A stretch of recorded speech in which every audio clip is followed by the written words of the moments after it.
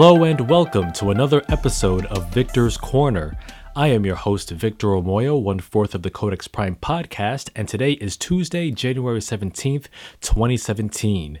And I thank you for tuning in once again, and I am glad to be back here as well. And as you can tell, once again, the Codex Prime podcast hiatus continues, and I am holding down the fort once again all by my lonesome. Now, I will say that the hiatus will end. Once February rolls around, we will be back as a whole on the main Codex Prime podcast at the beginning of February. Now, I feel like I just jinxed that whole proposition once again, because watch when February rolls around. I will not be surprised if for some reason or another we decide not to bring the band back together again for another extended period of time. Now, I did say that we would be back at the beginning of this year, which was 2 weeks ago, and that didn't come to fruition.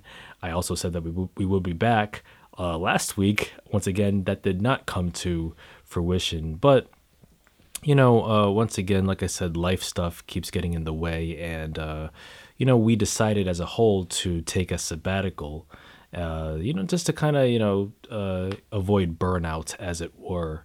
In case if anybody was wondering. So no, there's no trouble in paradise, as it were. So we all decided mutually to, take a short little hiatus, sabbatical, and come back, refreshed, renewed, and re-energized for this year. And we will continue to bring more episodes of the Codex Prime podcast beginning in the first week of February. So be sure to tune in once again for all that good nerd culture, magic and goodness and wonderment. And in the meantime, I have another episode of Victor's Corner for you all, which is a regular feature once again. We're going to begin with a little bit of some wrestling talk, and we're going to get into my film review of Martin Scorsese's latest film, Silence. This past weekend, WWE hosted their first ever United Kingdom Championship tournament, which was a 2-night tournament consisting of 16 competitors from the British wrestling scene, all coming from local UK-based wrestling promotions like Progress and ICW, among others, all vying for the first ever United Kingdom Championship title. And this took place live on the WWE Network in the Empress Ballroom in Blackpool, England, which is the hometown of William Regal. And this was 4+ hours of some mighty fine wrestling. And these are all competitors whom I've never seen before. And I gotta say, I came away very impressed by what I saw. The UK crowd was a big reason why this whole event was so entertaining to watch and so exciting. And some of the chants they came up with were just off the wall. Like, you would never hear those chants in an American crowd, but that's why a UK crowd is definitely the more exciting of the two. But there were many standout competitors in this 16-man tournament. One of which, first of all, was the eventual winner of the tournament, Tyler Bate, who is a 19-year-old kid, just 19 years old, yet he has the skills of a seasoned vet. I mean, I came away very impressed with each and every one of his matches. In fact, he had my favorite match in the first round of the tournament, which took place on Saturday against Tucker. And, he just has this likable aura to him. He comes out with his, British dandy wave, because, that's what British gentlemen do, I suppose. And I really like the look of this kid, Tyler Bate. Like, he reminds me of a young Bob Backlund. And he has a very technical style of wrestling as well. One of the matches which just took me out of my seat was his match against Wolfgang, who's another a Scottish wrestler who I believe is the current ICW World Heavyweight Champion, and their match was in the semifinals of the tournament, which took place this past Sunday. And it was definitely a mismatch in terms of in terms of opponents, because it was very much a David and Goliath scenario where Wolfgang, he's this 6'3", 255-pound, beast of a man who can pull off some impressive high-flying moves for a guy his size. I mean, this guy pulls off moonsaults and swanton bombs like he was Jeff Hardy, like he was a cruiserweight. And the crowd was very much into him. And going into his match against Tyler Bate in the second round, I thought that Wolfgang was going to pull a victory, but man, Tyler Bate really showed his skill. And when this kid who's like 100, like I think 175 pounds, I believe, managed to pull off a sitting double underhook power bomb, which he calls the Tyler Driver 97, on this big ass dude Wolfgang, I was like, holy shit, what? This dude's a freak of nature. He's like a young Cesaro with his like amazing feats of strength, and he managed to pull off the 1-2-3. And that's when I knew that, man, he's destined to win this tournament. And after he won his match against Wolfgang, he was attacked by the monster heel of the tournament, Pete Dunne, who calls himself the Bruiserweight. Now, I was very, very impressed by Pete Dunne as well. I mean, this dude was just a smarmy little shithead of a heel that you just loved to hate. I mean, this dude Pete Dunne has the heel shtick down pat. He reminds me of this sniveling young middle school bully, and he just has that aura around him. Just this ruffian, this reprobate that you just don't want to see win. You don't want to see him get ahead. You don't want to see him succeed in the ring. But at the same time, you can't deny his skills and his smash mouth style and how he just gets the job done. And man, he was pulling off some real heelish tactics throughout this whole tournament. And William Regal was just apoplectic at this kid just basically undoing, in a way, almost undoing William Regal's hard work of setting up this whole tournament. And I gotta say, man, I would definitely love to see more of Pete Dunne, not just in UK-based shows, but I would love to see him in NXT, because I believe he could be a really, really compelling heel on that show as well. Like, he was just... some of the moves that he pulled off were very impressive, like his maneuver that he calls the X-Plex, which is a release vertical suplex where he releases his opponent midway in the middle of said suplex, so they turn around and they land right on their back. And his move called the Bitter End, which is like a pump handle into a STO, which I thought was a very fresh-looking maneuver. And his final match against Tyler Bate for the UK Championship title was definitely a match of the year contender. So man, I just want to see more work from Pete Dunne in the future. I mean, that kid has it. He's definitely a heel that you just love to hate, kind of like Kevin Owens is right now. So man, he's tough. He's a tough talker, but he definitely backs it up in the ring too. There were many other standouts in this tournament too, like for example, Mark Andrews, who has an impeccable shooting star press. He's a high-flying athlete. He would definitely fit in very well in the cruiserweight division. So hopefully we can see more of him, perhaps on the main roster, perhaps on 205 Live, and help liven up the cruiserweight division as well. I mean, I know he was previously in TNA, wrestling as Mandrews. So he was awesome. There was another cat, Trent Seven, who hails from Mustache Mountain, and he does have an impeccable mustache and beard. I got to give him that. I mean, his mustache game is definitely on point. I guess him and Jack Gallagher could maybe form a stable or maybe a rivalry at some point. I don't know, but Trent Seven was a very good athlete too, and he definitely has some charisma. He's very likable, and I can definitely see why the crowd takes to him as well as they do. So I want to see more of him as well. Another person that I was impressed by in this tournament was Danny Burch. Now, Danny Burch, he's been around in NXT for the past couple of years, but man, he was in the best shape that I've ever seen him in coming into this tournament, and I really wanted him to win his first round match against who is it? Jordan Devlin. Jordan Devlin, he was another heel that the fans did not take to at all. Mainly because Jordan Devlin, he won his match against Danny Burch in a very controversial fashion where he pinned Burch and the referee counted 3, but Burch lifted his shoulder just at the split second when the referee hit that last 3 count. So unfortunately, he wasn't able to advance in the tournament. And Jordan Devlin, he kind of comes off as like a Finn Balor cosplayer. He kind of like a discount store Finn Balor, and it doesn't really help because A, he was trained by Finn Balor, and B, he does hail from the exact same hometown as Balor, Bray, County Wicklow, Ireland.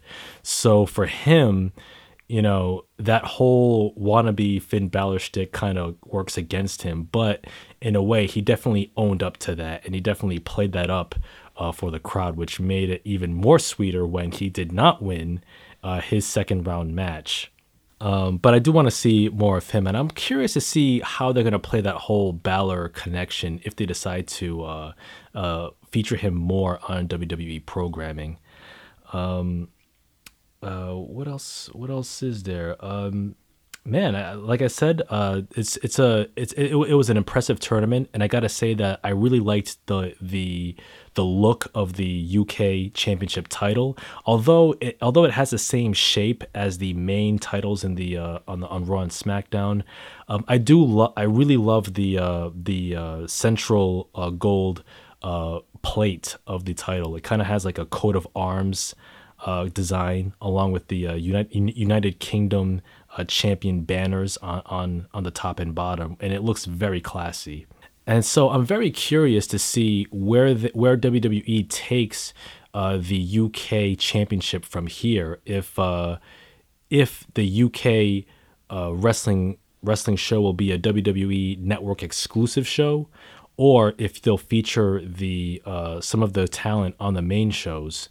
But in any case, I would love to see more of these talents, and I also would love to see more of the British wrestling scene from Progress and ICW, because man, this was an excellent showcase for the British wrestling talent. So if you're in the mood to check out some mighty fine wrestling from WWE, and from completely different talents whom you may have never seen before, please check out the WWE United Kingdom Championship Tournament, and it's 4+ hours of some great wrestling. So check it out, and let me know what you think at codexprimepodcast@gmail.com, and let me know your thoughts if you have seen this tournament. Also, in further wrestling news, WWE has confirmed yesterday that Kurt Angle will officially be inducted into the Hall of Fame class of 2017. The former WWE World Champion and Impact Wrestling star is the first and only Olympic gold medalist to compete inside the WWE Squared Circle, and he is one of the greatest professional wrestlers of all time. And people, that's not just an opinion, that is a fact. Oh, it's true, people. It's damn true. I gotta say, man, I am very excited to see Kurt Angle return to the WWE, and I am very much looking forward to seeing his induction speech. And I hope this means that we're gonna see one final in-ring run of Kurt Angle. It doesn't have to be a full-time schedule, but maybe a handful of high-profile part-time matches to cap off his illustrious career. But in any case, I'm very happy to see Kurt Angle back in the fold. And there are 2 other names that have also been announced. And those names include Diamond Dallas Page, who definitely deserves an induction just for DDP Yoga alone, never mind his remarkable career in the ring. And also Ravishing Rick Rude will receive his long overdue induction into the Hall of Fame. Okay, people, let's move on to my film review of Martin Scorsese's latest feature, Silence, which is open in wide release this past weekend. Now, Silence has been a passion project of Martin Scorsese's for the past 25 years, and it's based on the 1966 novel of the same name by Japanese author Shusaku Endo. And the film stars Andrew Garfield, Adam Driver, and Liam Neeson. And the story is set in the 17th century, where two Portuguese Jesuit priests, Father Rodrigues and Father Garupe, both respectively played by Garfield and Driver, both travel to Japan to find their missing mentor, Father Ferreira, played by Liam Neeson, as well as to spread Catholicism across the land. Now, they both travel with urgency because they both receive news that Father Ferreira has committed apostasy, that he has renounced his Christian faith. And disbelieving this news, both priests set sail to Japan to find out the truth for themselves. Now, Silence is a contemplative cerebral film that is nearly 3 hours long, but it's completely riveting throughout its runtime. And it's not the type of film that you can watch passively.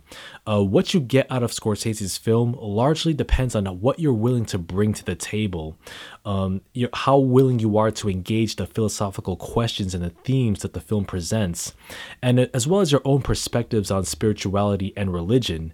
And it's a film that takes its time to unfold, and it's definitely a challenging film. In fact, I dare say that Silence is perhaps one of the most challenging films in Scorsese's catalog, as well as one of his most rewarding. So in that respect, this film might not satisfy everyone's taste. Even among Scorsese's biggest and most passionate fans, it might be divisive. But however much you're willing to invest emotionally and intellectually into this film, you might gain a lot from this film as well. So just keep an open mind if you decide to get into this film. Now, Silence is a film that certainly lives up to its title in several ways. For example, it literally lives up to its title because there is no musical score throughout this film, which lends the film a more contemplative vibe. And since there are no musical cues that tell you how you should feel about or emotionally engage a scene, you're left to think about these characters, events, and these questions that the film raises for yourself. So there's no musical score to help emotionally or intellectually guide you to how you should perceive these characters. You're kind of left to your own devices in that respect. And I do respect the film for giving us, the viewer, that amount of agency to just take a step back and respect our intelligence and allow us to perceive these characters however we choose to. Silence could also reference questions about the existence of God in this world as well as the world of the film. For example, when the priests pray and when they face horrors and struggles that test the very limits of their faith, as well as their physical and mental endurance, you kind of ask yourself if God is even listening, or if he's even there. And or if God is there, is he just an impassive observer? And if so, what does this mean for the priest's mission? I mean, if they come to the conclusion that God is there with them, do they see their suffering and their ordeal as ennobling or as uplifting in a way, or do they see their suffering as all for naught if God is just not there, or if God is just indifferent to their suffering? And if so, what does that mean for how they view their own faith? I mean, there's a lot of questions right there as to how Andrew Garfield and Adam Driver's characters engage these very questions, as well as how they are affected by the people that they encounter and the events that they endure. Silence could also reference the cultural imperialism perpetuated by the occupying European nations in East Asia during the time the film is set, specifically the silencing of Japanese cultural, religious, and spiritual beliefs, as well as Japanese norms and practices, and replacing them with the quote-unquote one true faith of Christianity with a benevolent facade. And although, yes, both the characters of Father Rodrigues and Garupe are both sincere, well-meaning, and good-hearted devotees in their faith, at the end of the day, they are still parts of an even bigger machine that is seeking to placate and subjugate the masses, and the church is a key factor in all of this.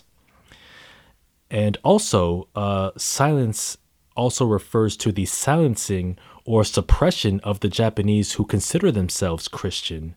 And there are many Japanese Christians who had to practice in secret away from the eyes of the authorities, lest they be prosecuted or persecuted, rather. So silence is a title that definitely works in multiple levels. Now, one of the main questions that stood out to me in this film is, when it comes to apostasy, if one is truly a believer deep down, should it matter if apostasy means helping or saving the lives of others? And this is a question that stood out to me when I look at the character of Father Rodriguez, played by Andrew Garfield, who's tortured internally and externally throughout the film, not only by his own ordeal, but the ordeals around those who embrace his faith and are persecuted because of it. In fact, there's a scene in the first act of the film where the Inquisitor, Inoue Masashige, played by Issei Ogata, arrives at the very coastal village that Father Rodriguez and Garupe are hiding out in. And so Inoue, he orders the Christians of the village to step forward and to place their feet to step on a carved stone tablet of Jesus Christ, a likeness of Christ. And he orders them to show him that they are not Christians by stomping on this stone tablet of Christ, as well as spitting on these wooden crosses that are presented to them. And these displays are for him to show that, okay, if you people truly are not Christians, then it should be nothing for you to step on this symbol of Christ, these symbols of Christ, and to disrespect them. And for those who either refuse to do that or outwardly admit that they are Christians indeed, they are then tortured and then put to death because of it. And we see this at one point when 3 of the villagers that have helped Father Rodriguez and Garupe hide out. 3 of the villagers are tied to wooden crosses on the rocky shoreline of their village, and they eventually drown from the rising tides. And this and that's a scene that definitely stood out to me, because here I kind of asked myself whether or not too much importance is placed on religious symbols and customs. And what I mean is that if these people are indeed Christian and want to choose to, practice their faith in secret, then maybe deep down, if they went through the charade of, stepping on, the stone tablet of Christ and spitting on those wooden crosses, they probably would have been able to live. They probably would have been able to survive. But, perhaps the Inquisitor might not be so easily convinced, and he might, force them to, engage in other tests to expose their Christianity. So from the believer's perspective, that might not be so easy for them to outwardly deny their newfound faith. But again, I was kind of wondering whether or not we place too much importance on those religious symbols and customs. And isn't it more important to have a personal faith and belief if you are indeed a believer? I mean, do you really have to place so much stock and so much emotional investment in those symbols if you really are a believer and if you have that faith deep down? But again, these are questions that aren't so easy to answer, right? And it largely depends on your perspective. Also, on the question of apostasy, there's a point where Inquisitor Inoue tells Rodriguez that, quote, "the price of your glory is their suffering," meaning that if Rodriguez would only renounce his own beliefs, he could save the lives of those under his watch. But Rodriguez emphatically chooses not to, and instead begs for mercy as those around him suffer greatly, some to the point of death. And at this point, it seemed to me that Rodriguez served as an example of the arrogance of religious faith, in the sense that it seems as though his own personal fidelity in his faith should take precedence and even overcome whatever hardship he and those with him are enduring. And in that respect, I kind of had very uneasy and ambivalent feelings towards the character of Father Rodriguez because it seemed like he was placing his own faith above the very lives of those in his care. And in that wise, another question that the film presents is, what is the most moral and Christ-like action to take? To renounce one's faith verbally in order to end the suffering of others and thus continue being faithful in secret, or to be defiant against all odds? But in that wise, is this not prideful? And isn't pride a sin? Is that not arrogance, to place your own faith and your outward display of your faith above the very lives of others? Also, the symbolic gestures of renouncing one religious faith for the sake of self-preservation. In that wise, if God truly deep down knows what is in one's heart, wouldn't he understand that his believers aren't really denying him or their faith? So, what's more important, one's true inner beliefs or the outward display of them? And also, if the priests and the European colonizers, for that matter, never arrived in Japan, would Inoue or any authority figure have a reason to torment and kill these poor people? Or would they have conjured up reasons of their own that have nothing to do with religion or spirituality? Or, again, would their reasons have something to do with their own native spiritual beliefs? Who knows? These are complicated questions that, again, have no easy answers. And speaking of Andrew Garfield, man, he is such a terrific actor, and in Silence, he really delivers a great turn. In my opinion, it's only a matter of time before he receives an Academy Award someday. And his character of Father Rodriguez is someone who you empathize with, but are also agitated by to a certain extent, for the reasons I've mentioned concerning his stubbornness in the face of his and others' suffering. But his ordeal and that of Adam Driver's character, Father Garupe, who's more of a supporting character in this film, is just fascinating to watch. Also, Issei Ogata also gives a rather captivating performance as the Inquisitor. And as cruel as he can be, Inoue is not presented as an easily contemptible figure either. As a matter of fact, this film does not present both priests as the easy-to-root-for angelic protagonist in a simplistically portrayed foreign land. Everyone in this film, from the priests to all of the Japanese characters, are given nuanced portrayals, which is something that I definitely appreciated. Inoue and Rodriguez, they also engage in several conversations throughout the film, and Inoue explains to Rodriguez at one point how Western religions, specifically Christianity, are incompatible with Japanese beliefs and culture, at least from his perspective. He explains that Christianity can't grow in a swamp, which is the word he uses to describe his own country of Japan. And Rodriguez naturally disagrees with Inoue's assessment, but they both present very compelling arguments, and you do come away with a genuine understanding of their individual perspectives. And this aspect also speaks to the film's undercurrents theme of cultural imperialism, that perhaps conflicts arise partly because the religious beliefs of the colonizer do not take into account the cultural perspectives of the country and the people it is attempting to colonize. Another key element in this film is the supporting character of Kichijiro, played by Yosuke Kobozuka, who's another key character in the film whose recurring presence is rather interesting. In the beginning of the film, Kichijiro is a drunkard who leads the two priests to Japan in the first place, and even by his own admission, he's a weak man who claims to be Christian, yet he has little qualms about selling out his own family to save his own skin, or betraying Rodriguez while begging for his forgiveness in the same breath. And to me, the character of Kichijiro seems to be an almost mocking presence to someone as staunchly devout as Rodriguez.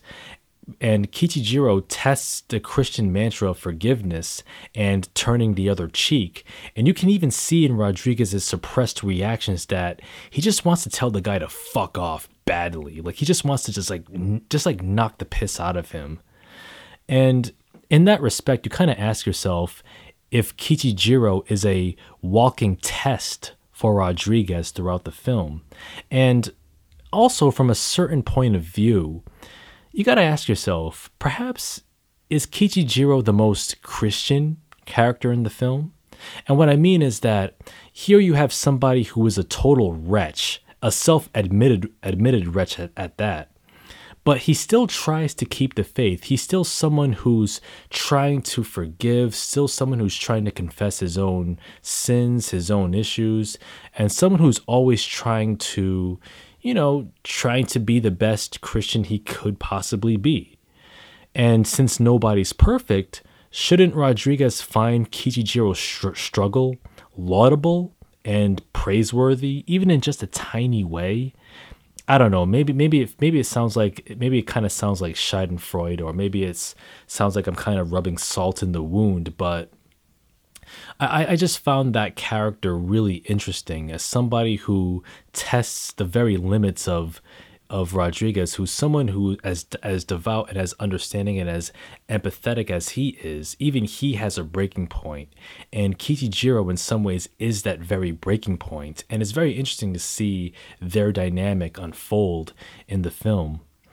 And lastly, there's also Liam Neeson's character as well, who I can't get into any details. You just have to see it for yourself, because that will definitely reveal a lot from this film. But I will say that for those of you who are expecting a 17th century version of Taken just because Liam Neeson is in this film, in case you haven't figured it out by this review, you've got the wrong film. Just go watch Taken, the first one anyway. I mean, you don't have to watch Taken 2 or 3 because those are hot garbage, but Taken 1 is pretty damn good. But I'm kind of getting ahead of myself. But Liam Neeson does have an interesting presence in the film as well. But again, you'd have to see that for yourself. But overall, like I said, Silence is a challenging film in Martin Scorsese's catalog, and it's a rather divisive film. Like I said earlier, it's not for everybody. You'll either come away liking it, or you may come away hating it entirely. But again, it's not a film that you can just watch passively like any other film. It's a film that demands your attention. It demands your intellectual and emotional investment, and it demands you to engage the questions that it presents to you. And whether or not you're spiritual, you're religious, or you're a non-believer, atheist, agnostic, there's something of value in this film for just about anybody. So I highly recommend Silence. Again, it is nearly 3 hours in length, and it is a slow, contemplative film, so it may test the patience of some of you out there. So in that respect, I would totally recommend watching it on Blu-ray once it's available, so you can take the time at home to watch it for yourself and engage the themes and the philosophical questions that it presents. And also, real quick, I do recommend 2 other films that are similar to Silence as well, which are available on Blu-ray. The first is Martin Scorsese's 1988 film, The Last Temptation of Christ, starring Willem Dafoe as Jesus Christ. And that film's really interesting too, because it's very controversial. It actually presents Christ as a very human figure, someone who's very human and very flawed and very conflicted with his destiny to, die on the cross. And he kind of pushes back against his very destiny, his very mission, his very purpose on earth. And I thought that was really, really intriguing. And that's a film that might piss off some of the more fundamental conservative Christians out there. But I will say that The Last Temptation of Christ is not only a respectful and daring portrayal of Christ, but it's definitely a far superior film to Mel Gibson's Passion of the Christ, which is just 2 hours of some poor sod getting his ass torn to shreds, and nobody wants to see that. Well, I know, obviously millions of people did see that and loved it, but it's not my cup of tea. And also, there's also another film that I do recommend, which is similar to Silence in several ways, and that's the 1986 film The Mission, starring Robert De Niro and Jeremy Irons, and directed by Roland Joffe, which won the Oscar for Best Cinematography, and that is a very gorgeous film, much like Silence as well. So those are two films that I do recommend checking out as supplementary viewing, in addition to Silence. So those three films, Last Temptation of Christ, The Mission, and Silence, could be a triple feature if you do choose to watch all three in succession. But Silence, again, a great film in Scorsese's catalog. Do check it out if you do have an open mind for such material.